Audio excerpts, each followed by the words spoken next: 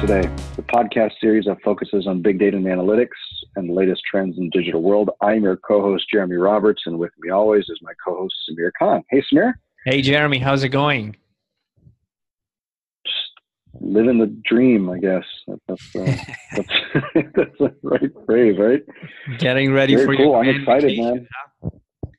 Yeah, big vacation coming up. I'm excited about that. It's one of those things to where you get some time off, and I think a lot of people in the summer, are getting ready for trips that revolve around 4th of July, and they have time off. And the one thing they think about is, am I happy in my job? And should I look for something new, right?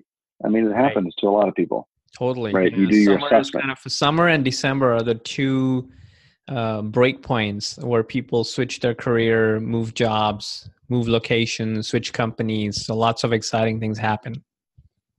Exactly. So today's podcast is actually part 2 of an interview series. Last podcast, we focused on building a great resume and, presenting yourself online on places like LinkedIn. On this one, we're focusing on the interview itself, and we're going to go through some best practices on that interview. So Samir and I will ask each other some sample questions, talk about how you're just supposed to present yourself, and we'll just do a little bit more organic. That way it's not so fixed. So we don't really have principles to follow today. Today's really just more about the organic thing because, I guess let's start with you first. What has been your experience with hiring and interviewing, just so the audience is aware? Yeah, that's great. So as you said, this is the part 2 of our marketing career prep series. So in this one, like Jeremy said, we're talking about the interview preparation. So my experience after interviewing hundreds of people and looking at thousands of different resumes over 15 years, what's interesting is the game of interviewing has changed quite a bit. And I call this game because, sometimes it could be a numbers game. If you're not hitting the number, you're not going to get selected. But sometimes it could be positioning game. Like, how do you position yourself in front of someone? The way I think of it, and this is both ways, like when I interview people and when I go for an interview for a particular role, and the interview doesn't necessarily has to be a job as well. Like you go for a partnership, you go for a new business engagement, or you go talk to your clients. It's all interview, right? You're interviewing them, they're interviewing you. You're seeing their best fit or their best fit. First impression. Yeah, exactly. Yeah. The most important thing, and I'm not a big believer, honestly, in the first impression is the last impression. I believe in the second impression. What I mean is once you get to know them, then people open up.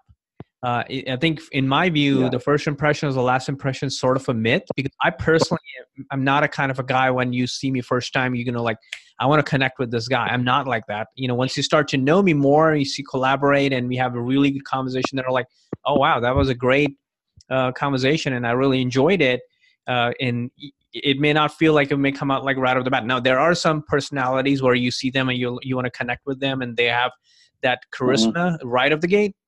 But I'm a big believer that you build up your charisma over time, and look at the election. Like they do multiple debates because no one really likes a candidate like right in the first debate.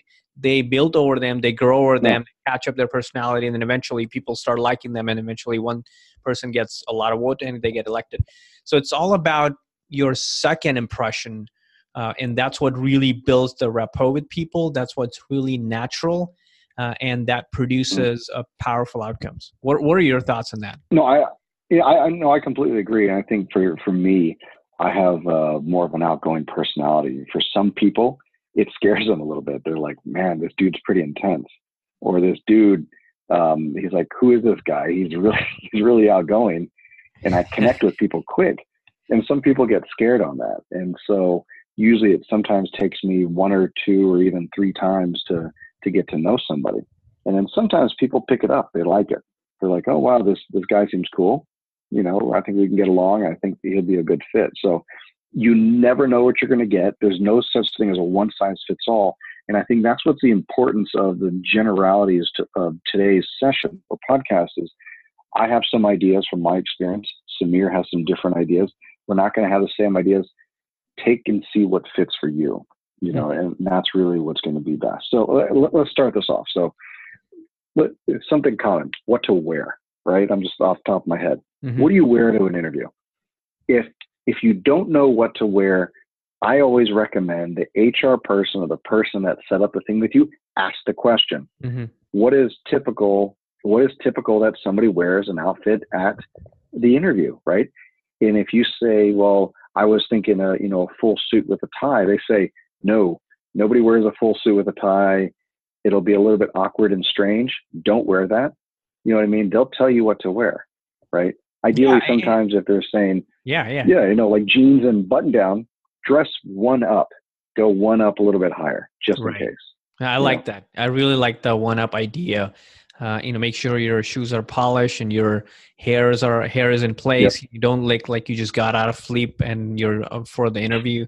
And it's funny, like it may sound really funny and awkward, but honestly, I have interviewed people that just felt like they just came out of the bed for the interview. And come on, dude, you need to you need to be at least a little bit prepared and look yourself in the mirror before you go for an interview if you're really interested in the job. And that's where I would say the first impression is the last impression kind of have an impact in terms of how you're dressed up. And if you have a beard or not beard, that's fine. But trimmed, hair is trimmed. You wear a nice clean clothes. Your shoes are polished. You're going to represent the company. Hygiene. Yeah. You're going to represent. Here's another thing. I think some people think about it. Even if you're interviewing in person, this is a big deal. If you're not interviewing in person, and let's say you're interviewing from home, and it's not really okay, if it's a video chat, make sure you don't have really creepy stuff in the back, or make sure that you actually at least took a shower, or woke up and combed your hair or something, and don't look like you just rolled out of bed 5 minutes before the interview and turned on the Zoom or WebEx and all of a sudden did the interview. Yeah. Right. Or in another practice that I've done is when I do an interview, I stand up, and I'm standing up the whole time because it makes me awake. For different people, they like to feel comfortable and relaxed, so they sit down. I feel like if I sit down, I'm not as animated and my personality doesn't come out. So that's the best practice from me. Yeah, I like that. Yeah. Great. So now that tell me. Well, I was going to say real fast, another thing is don't wear too much perfume or cologne. That's a big one. That's a big one. I have experienced that when people are wearing too much of perfume and cologne, it tends to be kind of overbearing on the other person, because sometimes, people are allergic to different smells, right? So you don't want to be the person that's interviewing you is going to be allergic and he's going to be out of there within minutes. He can't stand there, or she starts sneezing. You want to avoid those types of situations. I like that. That's a good one. What else? Anything else that you do before you get to the interview?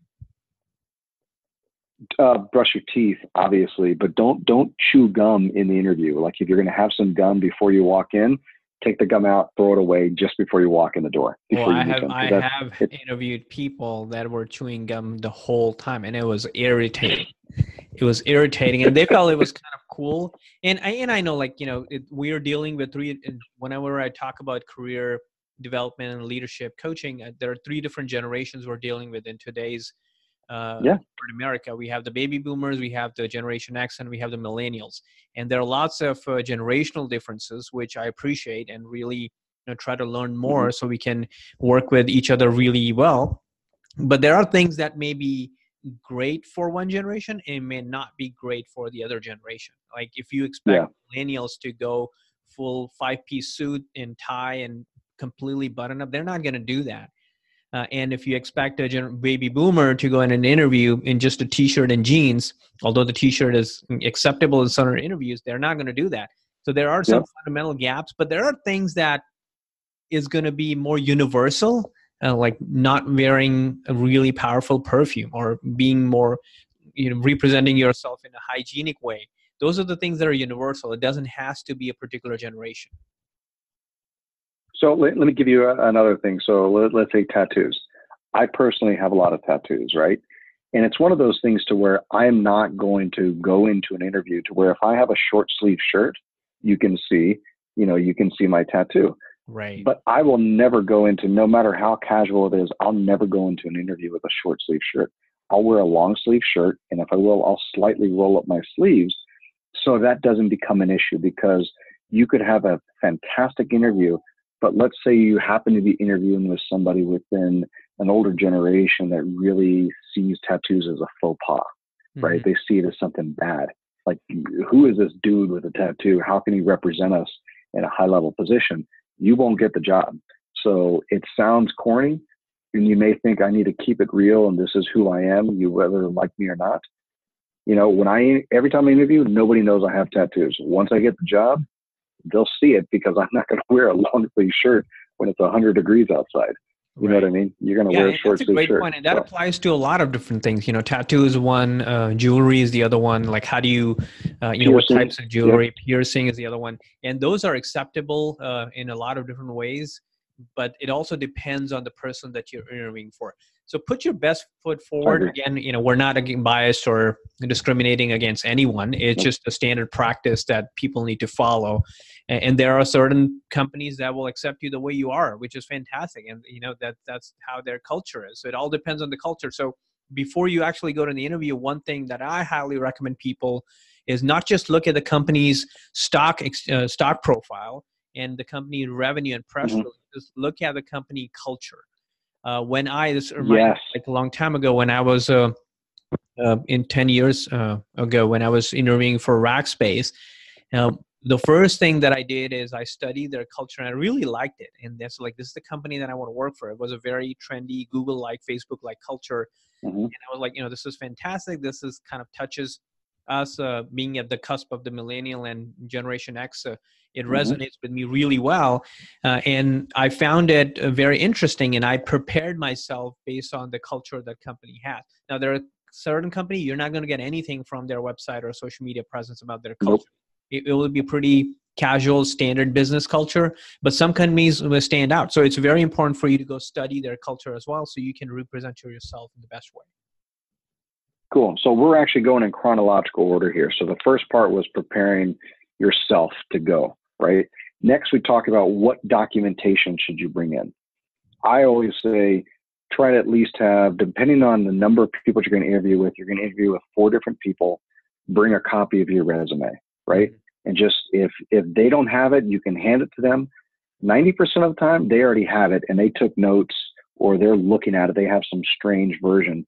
You can always say, well, I have a cleaner version if you'd like, or something. You can hand it to them. But I would say always bring in a copy of your resume, always. I really like that. And the fact that today, with all the digital age, people's resumes are transferred to PDF or Word document, a general expectation from the interviewer is, and the interviewee is like, hey, so they're going to have the copy if I don't bring it. That's a bad assumption. Never assume anything in an interview. When you go to the interview, like Jeremy said, bring a copy. At least have 4 different copies. I mean, it's going to cost like what, $5 for you to go to a FedEx Kinko's, get those printed? Big deal. Make sure you do that, because what if they don't have a copy? What if what if they're not able to get the proper interview done because they cannot look at your experience? The first thing, you go there and, after you shake hands, look at directly in their eye, standard practice, and sit down for the interview process, offer them the resume copy and tell them like, hey, just in case, I have extra copies of resume. If you need it, let me know. That's a very professional attitude, because that sounds like you're eager to get this job. You're really looking to talk to them, and you're really looking to get a great conversation going. So that's a good one. Fantastic. Okay. Now, you drive in there, show up, get there early. I mean, I would say 15 minutes early. If you have to sit in your car for 5 minutes and wait because you're too early, just go, because imagine you get stuck in traffic, or the train goes and you're stuck at a light, or something happens, then you have to call and reschedule. That rescheduling could take 2 weeks to even a month sometimes to reschedule. Yeah, never reschedule an interview unless it's an emergency. Exactly. Always. Okay, cool. Other thing is, if you're going to be calling in for the interview, never be in a noisy place. I don't care what you have to do.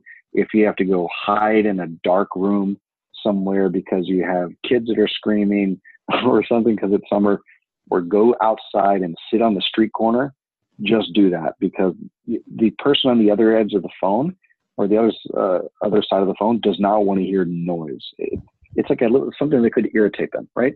Yeah, and I can give a personal example. So I was doing an interview on the phone. It was a company based out of a different town that I lived. And apparently, like, I didn't find any space in the Starbucks inside, so I had to sit outside the Starbucks. Now, it was a quiet place, but the problem was the birds were chirping in the back all the time. And it was a video interview, so they could see me, they could hear me clearly, but they were getting annoyed by the bird chirping interview. And later on, when I went to the in-person interview, they did call that out. Like, although the sound quality and everything was good, but we were definitely getting annoyed by that bird chirping. So be careful about those things.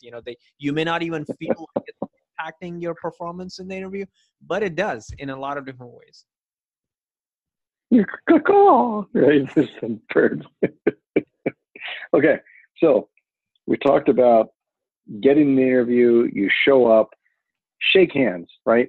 Always shake hands with them, smile, be in a good attitude, be polite, hold the door, just be nice, I guess. Nice, I guess. I'm a professional. It's like you're trying to sell yourself, right? How would you do that? Yeah. You would establish the repo by your personal attitude towards that job, which is a positive attitude, a very direct, forthcoming person who is great to meet, and try to establish a good professional relationship with.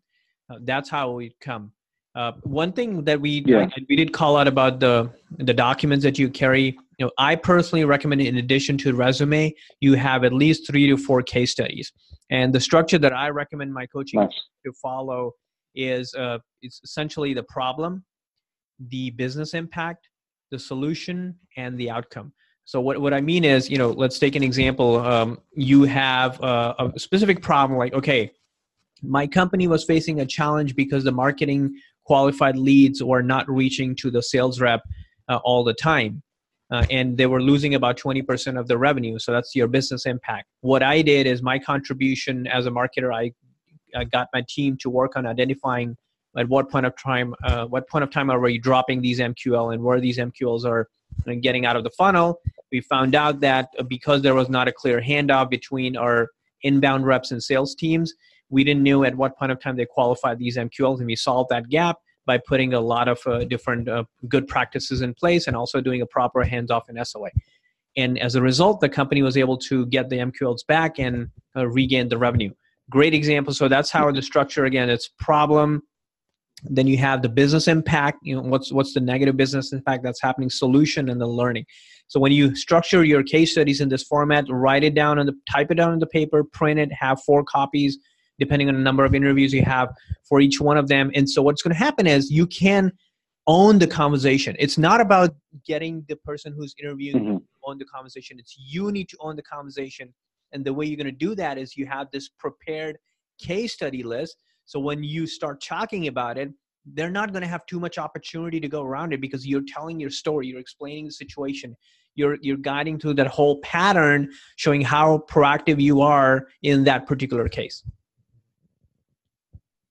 I think that's the biggest, most important thing about once you're in their interview and you're talking to them, is own the conversation. Owning the conversation, and also my interpretation of that, is not be rude. It's don't interrupt. Don't fix something that they said, because then you're rude. You know what I mean? It's basically owning the conversation, meaning that draw all the attention to you and get them excited about what you're saying. Have passion in what you're doing. I've interviewed people to where they're zero passion. It almost seems like they're annoyed by the interview. I'm like, why the hell are you even here? Why are you here? Yeah, exactly. Why are you? Okay, so let's even get into that. So yeah. I think that's sometimes Sorry, go ahead.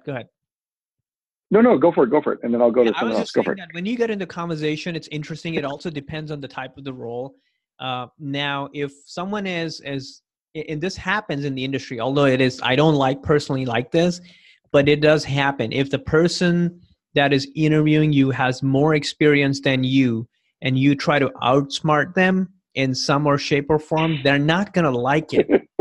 And I said before, like, I don't like this. It is not something that I recommend. Like, I entertain thoughts from people who have less experience than me, but a lot of people don't, because there's definitely some, a slight pride in them about their experience, and they don't want to be treated as if someone is coming out there pretty junior to them and telling them how to do it. But at the same time, don't tend to agree with them in every single thing. That is another flaw that a lot of people do, is like, because I'm going to interview with someone, he or she is going to be my boss, I'm going to agree with them all the time. No, because you are bringing something valuable to the table. And that is the reason why, which they don't have right now. And that is the reason why they're calling you for the interview. So you can fill those gaps. So the area where you are there, that you feel you can deliver value and provide expertise, definitely be forthcoming about your thoughts, your idea, in a very respectful way, and say, I agree. And my thought process about that is this. Tend to use the word I agree in a lot of different ways, because once you have that positive attitude and say, I agree with you, and here's what I think about it, then that's a very good way to position it. Unless you say, no, I don't agree with you, that you get on a completely different rat hole. This is not a debate. This is an interview. You want to get the job. Because what they're doing, they're trying to see how the interaction is going to be between you and them in the workplace. And if you're constantly butting heads in the office space, and you're like, man, every single time I talk to this person, we're always fighting over this, they're not going to hire you. Come on, be real, Okay, so here's another one.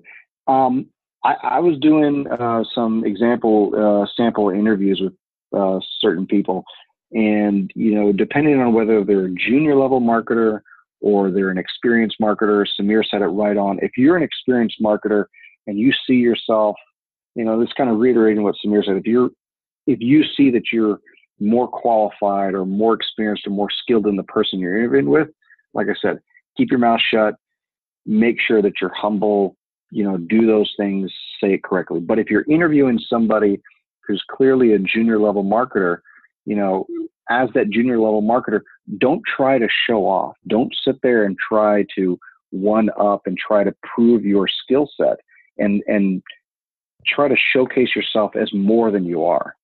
If a manager is trying to hire you for a junior level marketing position, and you clearly are a junior level marketing person based on your resume and based on the initial screening and stuff, that's what they're hiring you for. They're not sitting there expecting you to know everything and be the absolute master. Be who you are. Don't try to be more than you think you are, Yeah, that's a great one. So, another one from my standpoint, when you're interviewing, again, going back to the role, responsibilities, and the position, let's say if you're interviewing for an executive position that's director or higher or VP level, one thing to keep in mind is at that point of time, they're not just hiring you for your domain expertise, which is your core expertise, whatever you think that you do really well. At that point of time, they're hiring you for an organizational expertise. What I mean by that is display your team organization expertise. Like, how do you manage talent? How do you acquire talent? How do you manage it? How do you keep your team engaged? What are the best practices that you've implemented in your past organization that have led to the growth of talent and acquisition of the right types of people, maintenance of the company culture, prevention of the employee attrition? Because employee attrition is a concern for a lot of different companies, as as I was talking about the generational gap, like millennials like to switch jobs very, very frequently. And you need to keep all of those things in mind. So, and articulate that how you're a capable leader. How do you handle these big items that as an individual contributor or manager doesn't suits the profile?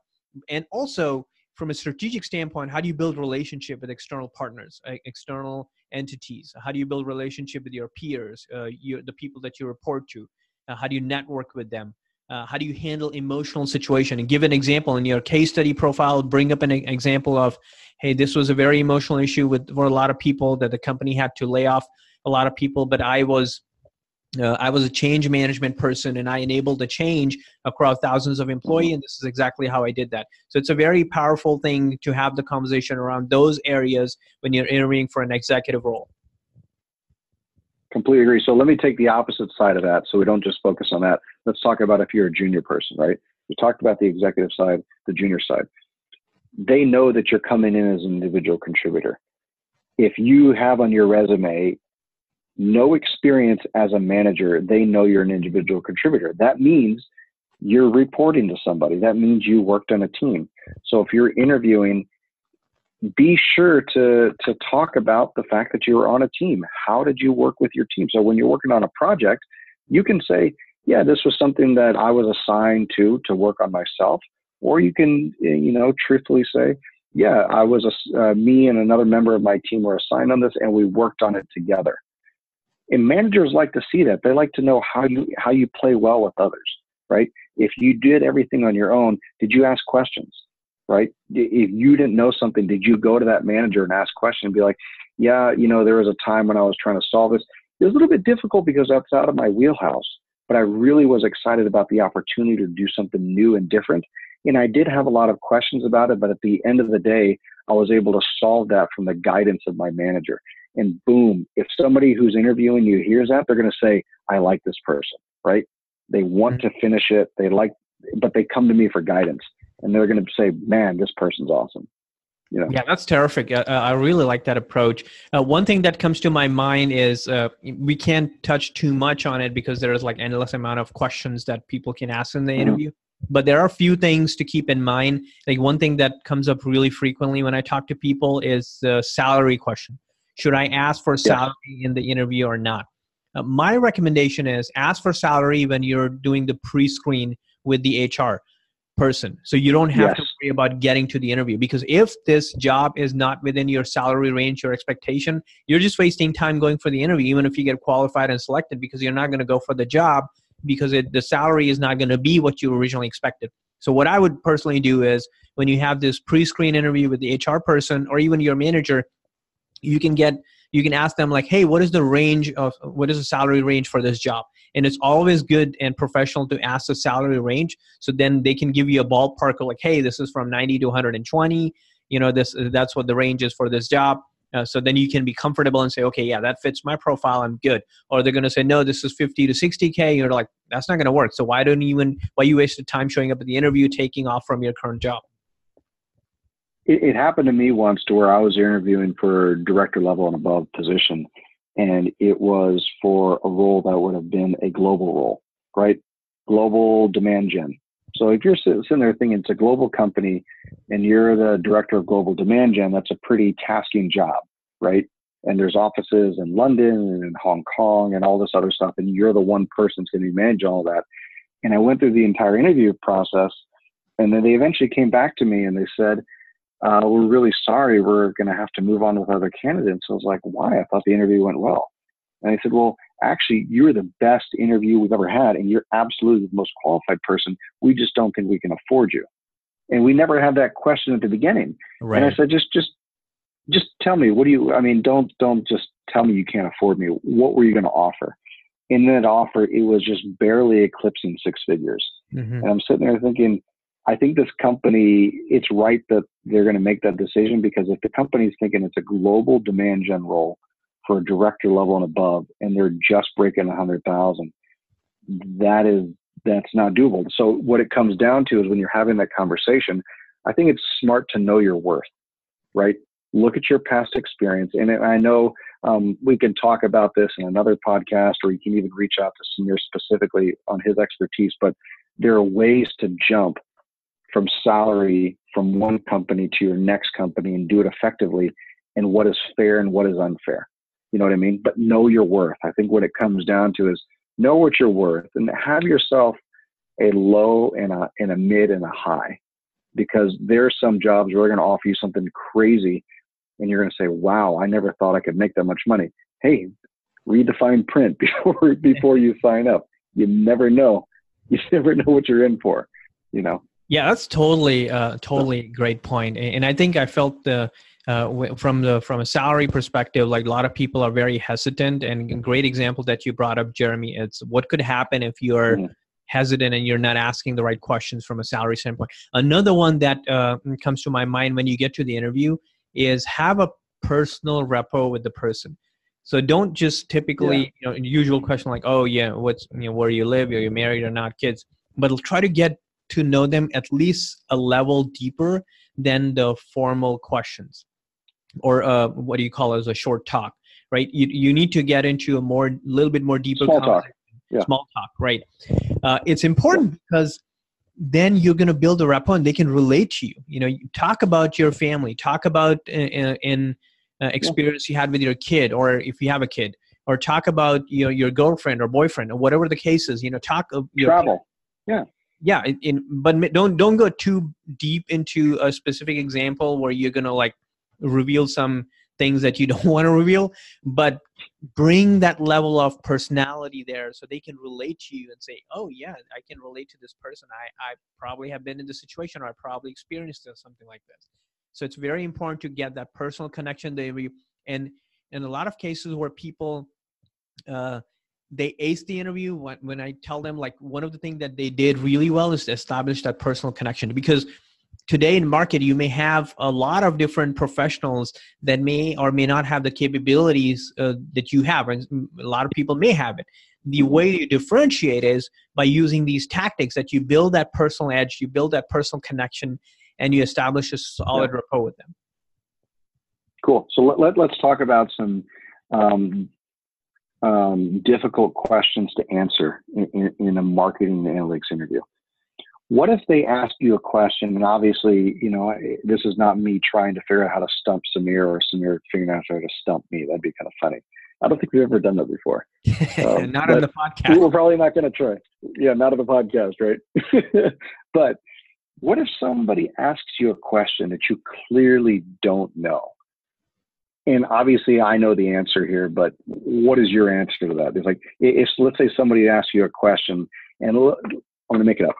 Let's say you're applying for a digital marketing role, and they ask you about your thoughts and theories around walled gardens versus open gardens, and integration of data, and how that it can effectively increase customer experience and so on. Mm-hmm. If you can answer that, cool. If you can't answer that, what do you say? I would say that's a great question. I have not done much research in that area, but that's an opportunity for me to look into. Like it. That's exactly what I would say too. Yeah, don't sit there and try to BS your way through an answer, because the first thing you're going to say is, "Wow, that was a." If I was interviewing you, I would kind of I'm not going to laugh, but I would kind of be like, "Wow, that was a stretch there." You know what because I mean? I think, and this is also a place where a lot of people slip and fall down. Mm-hmm. Is they tend to answer every single question. Yes. And I think, and this happened and I've seen people across the board, not just people who are coming from a junior role, but also executives. They feel like if I answer all the question, I'll be the smartest person in the room. While that's not primarily what you're shooting for. You're shooting to get the job. That's all you want. Like, your goal in that interview is to get the job and not prove that you're the smartest person or you're going to be the best manager or the leader. So make sure that you articulate, like Jeremy said, you don't have to answer everything. You have to answer, be selective in the questions, provide really thoughtful answers, have a good conversation. And also, when an opportunity comes, tell them up front, like, hey, I've not spent time looking at that. And that may be something that I can look into, but that's an interesting question. Exactly. You tailor it. Well, I've always had an interest in that. I've always had a passion for that. Exactly. I'd love to learn more. Yeah. Don't answer every single question. It's not like you're in a test of some sort that you have to get 100 out of 100. It's not like, even if you got, almost all of the questions right, but you didn't answer like 5 or 6 questions for whatever reason, you're still going to be okay. Yeah. So here's another one. So when you're going through the interview process and, they're asking you difficult questions about, I guess this is telling the truth, right? And they're asking you about who worked on these projects.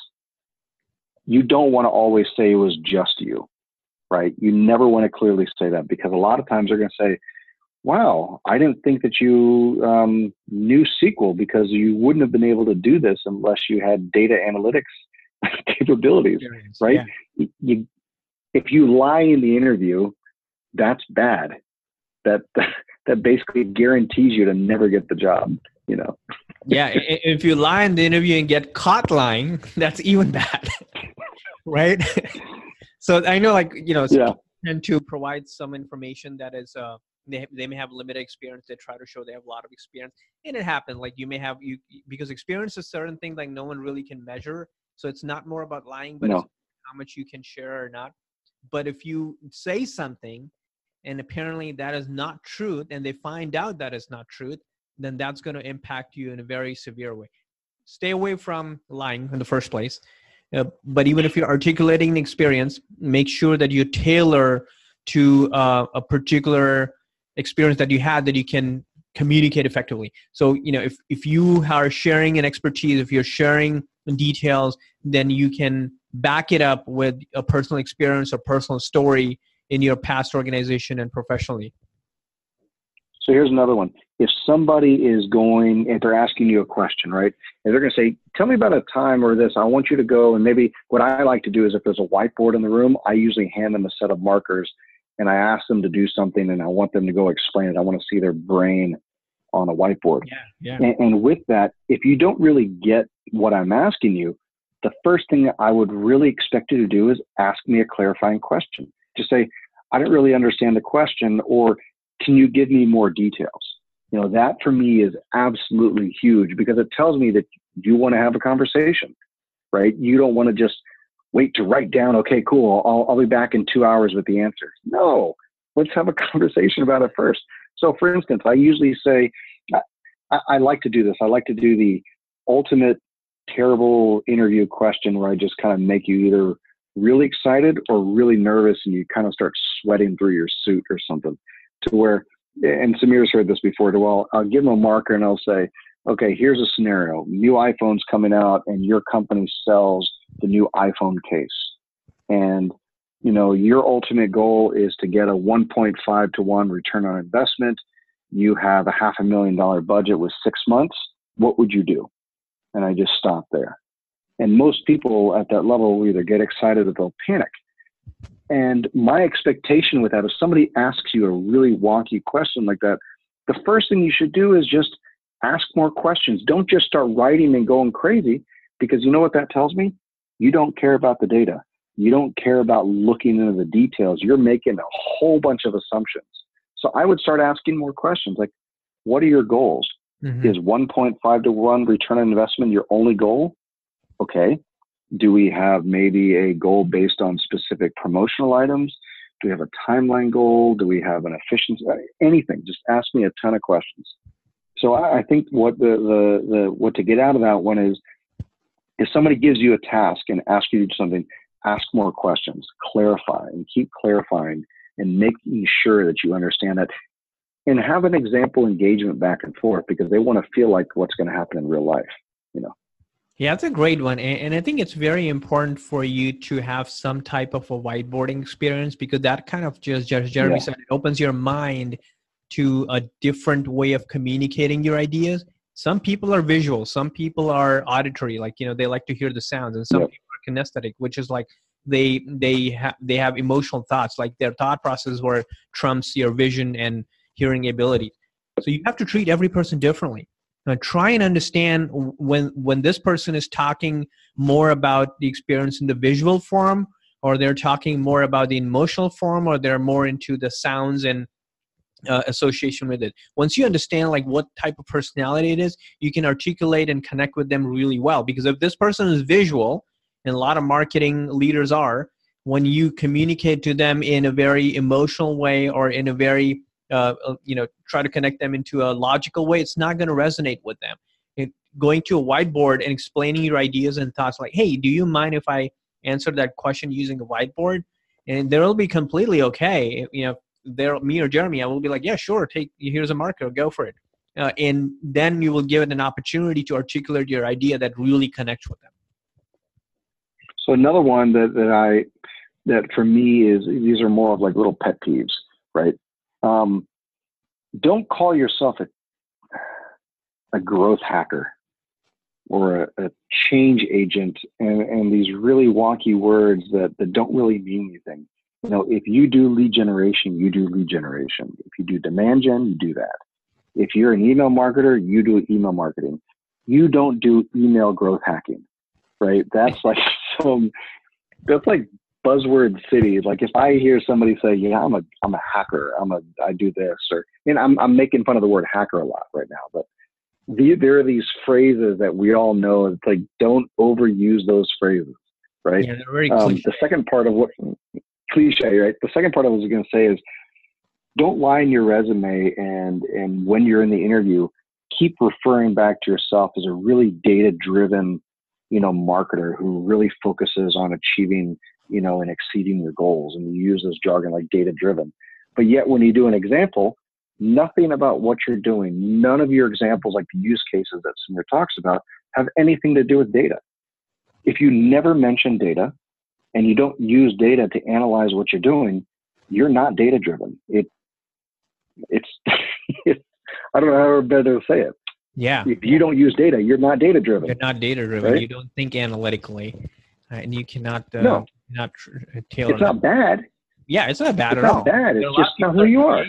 And they don't have to be data-driven. Yeah. They're creative, and they can produce ideas and thoughts and strategies. So, there's nothing wrong with that. And one thing that also comes to mind in today, we live in the age of automation, and more automation is kind of come. And that's one topic that is really close to my heart, which is the whole the transformation of the career and job in the event of AI and automation. Be prepared to share your thoughts and ideas on what the future holds like for the job market that you're interviewing for, if you're asked.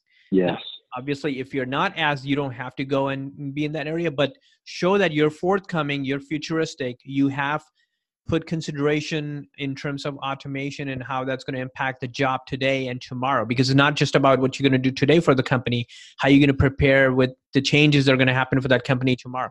And some industries are going rapidly into automation, like manufacturing is one thing that comes to my mind. Even some certain areas of marketing and finance, a lot of automation is happening. But there are certain industries that are laggards. They are not into automation as quickly as they need to be. So in those industries, automation doesn't apply. So depending on what your industry is, bring that into the mix, have the AI and automation conversation. That could be a very good opportunity for you to articulate your thoughts and express your ideas and talk about like, hey, how does the future evolve? And, what do you see this role evolving in the future? And what are the opportunities there for you, for your team, if you're going to have one? Cool. So let's roll into the later part of the interview. The interview is about to end up. You feel like the person has asked you a whole bunch of questions. You feel confident that you've expressed everything you want to express. And they ask you, do you have any questions for me? Yes. You always have questions, right? Mm-hmm. One of them could be, could you clarify the role for me again? I'd be really curious to understand, what the role entails and what are the expectations, especially in the first 30 to 60 to 90 days. What are the expectations over the year? Ask those questions. Ask about tools and stuff. Ask about different things, and for me, there's one. Yeah. Team structure. Yeah. And so and Samir, you can go through, I'd like for you to follow up if you could, like with some of your questions, but there's one question I always ask before I leave the room. The last question I always ask is, do you feel like there was something in my interview where you felt like I did not give you enough information to be able to understand my value? Like, is there any more clarification you need from me on my ability to do well at this job? And I always ask that question. And what's cool about it, it's not mean and it's not anything. It's just, it kind of puts them on the spot, right? Mm-hmm. It puts them on the spot to clearly say, yeah, I don't really think you're a good fit. And I've heard that before. Mm-hmm. And I kind of felt like it too. Like afterwards, like, I don't think we're a good fit, like from my point and from your point, or it reinforces it. And they sometimes say, yeah, I really enjoyed the interview. All the things that I really wanted to know, I heard, and I'm really happy to push you to the next stage. And then boom, you're super excited inside and you feel like you're just going to wait for that confirmation email. But I always end with that. Always end with that. Yeah, I really love that question. That's a very powerful question to address the issues and concerns they have, because it's quite possible, like, depending on how many interviewers you're talking to, sometimes you may only get 30 minutes. And it's very hard to communicate your value in those 30 minutes. So as Jeremy said, if you ask that question at the, almost like if you have 10 minutes left and you ask them like, hey, have I answered all of your question? Do you think that I could deliver the value? And if not, then can you tell me what areas and opportunities? Then you can go more deeper and share the areas that where they feel like you have follow up information. Or follow up with an email. If they don't have time, exactly. Maybe dude, follow up with an email with a multi-paragraph explanation. If not, do a PowerPoint. I'd love to send you a presentation on what I think about it. Impress them. Find a way to get excited and impress them. You know what I mean?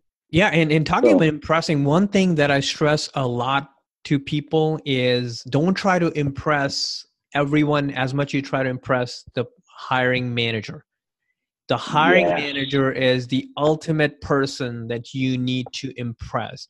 In being in interviews many, many times, it's ultimately the hiring manager's decision whether or not to hire that person. Now, in some companies, it's a vote. They do a vote after the interview, and then the panel, they do upvote or downvote. If there are multiple downvotes, obviously the hiring manager is not going to hire you.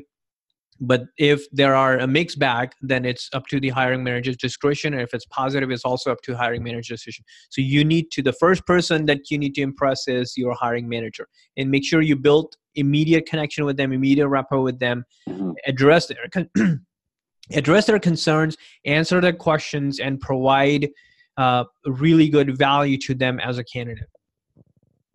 Cool. Okay, so let's close it up here. You've done the interview, you shake hands, you always say thank you. Thank you for taking time out of your day to interview. Please do feel free to email me or contact me if you have any other questions or concerns or anything you need me to clarify, right? You leave the room, you're nice. Before you run, one last thing is always make sure you ask them what is the next step in the process. Yes. That's a critical question that sometimes, with the flow of the conversation that are going, and, both parties are having good time and having conversation, and then you forget, you leave the interview, you're like, oh, I forgot to ask them, like, what are the next steps? And then you have to chase the HR person or chase the HR or the hiring manager. It's really good to have that question right out the gate and say, hey, what are the next steps? When should I expect a response from you? How long is it going to take to get the response? Once you ask this question, then you're kind of sealing in, you're having some type of commitment from them to get a response. Now, some cases, if you're very early in the cycle, they say, oh, we have a 6 months long interview process. Then you know that, hey, I don't want to wait 6 months with this company while I'm trying to find another job like in the next few weeks or month. Then you have a very clear indication of, I'm not going to wait 6 months. It's just not worth it. Or they say, oh, we're going to make a decision in the next 3 weeks. Then if you're qualified for other interviews that you have given in past, you know that you can wait for another 3 weeks, and you can, if this is the company you want to work for, you can wait for a few more weeks. Exactly. And so once you leave, you go home, I would say sit down, take 10 minutes out once you get home that day and write a thank you email, right? So it's still fresh in your head. And if you have a specific memory of something you spoke about that really caught your attention, that you really were excited about, say it in the email. Don't write a novel. Don't write 1 or 2 lines. Thank you for your interview. Look forward to the next steps. Goodbye. You don't say that either. Somewhere in the middle, right? Yeah. And you got to do it. If you don't do the follow-up, absolutely. I like that. Really like that. I think pick a point from the interview. Make sure, one thing we didn't mention is make sure you have a notepad and a pen so you can jot down different points when you talk to different people, especially your boss, the things that they want you to take care of if you get hired in the first 30, 90, 60, 90 days. And in the thank you email, be able to articulate at least 1 or 2 points about that 30 days, 90-day plan, which we're going to talk about in the final series on how you prepare for it. But make sure you articulate that in your email follow-up, so then they can really think that, okay, you are a person who cares about things and who have done the preparation during the interview and also taken notes and also now following up. Awesome. This has been awesome. This is a little bit longer of a session podcast that we normally do, but I think this is extremely important, and everybody's going to have to do this at least 10 times in their life, at least, or dozens of times, interview. Millennials will Dozens. do more than 10 times. Man, crazy. So this has been fantastic. As always, email us with questions, email us with ideas. Please go on there, put in reviews, put in comments, like and share our stuff. We need more. And we're really happy to keep, this is almost three plus years going, right? Yeah, 3+ years. I know. It's crazy. Yeah. Cool. All right. So it's been great. And Samir, I'll see you soon. See ya. Thank you guys.